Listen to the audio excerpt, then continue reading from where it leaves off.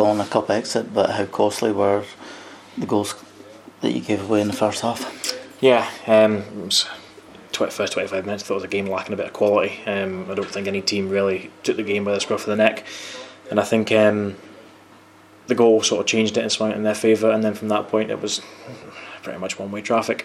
I don't think we played great in that first 25 minutes, but we still managed to create 2 or 3 really good chances and started asking questions of them.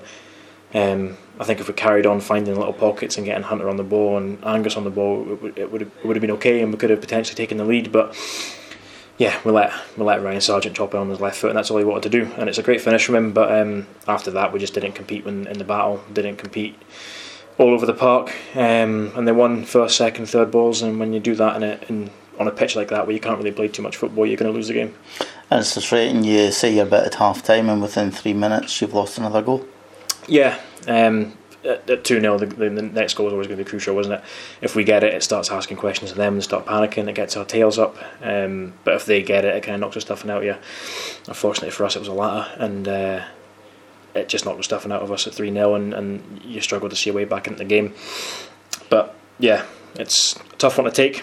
It's not a great performance, but we need to dust ourselves down, because games with teams round about us are coming thick and fast now, and we need to start picking up points.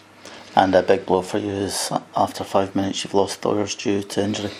Yeah, Thoyers is going to be a big loss. He's a real driving force for us. And when you play him, you get an extra 20-25% out of players round about him, because he demands standards. Someone else has to come in and do that now. I mean, we've got leaders. We do have leaders. We've got Xander Jack, Mikey Clark, Ross Still, James Connolly. There's a list of leaders there. Someone needs to step up now and fill the void left by Thoyers.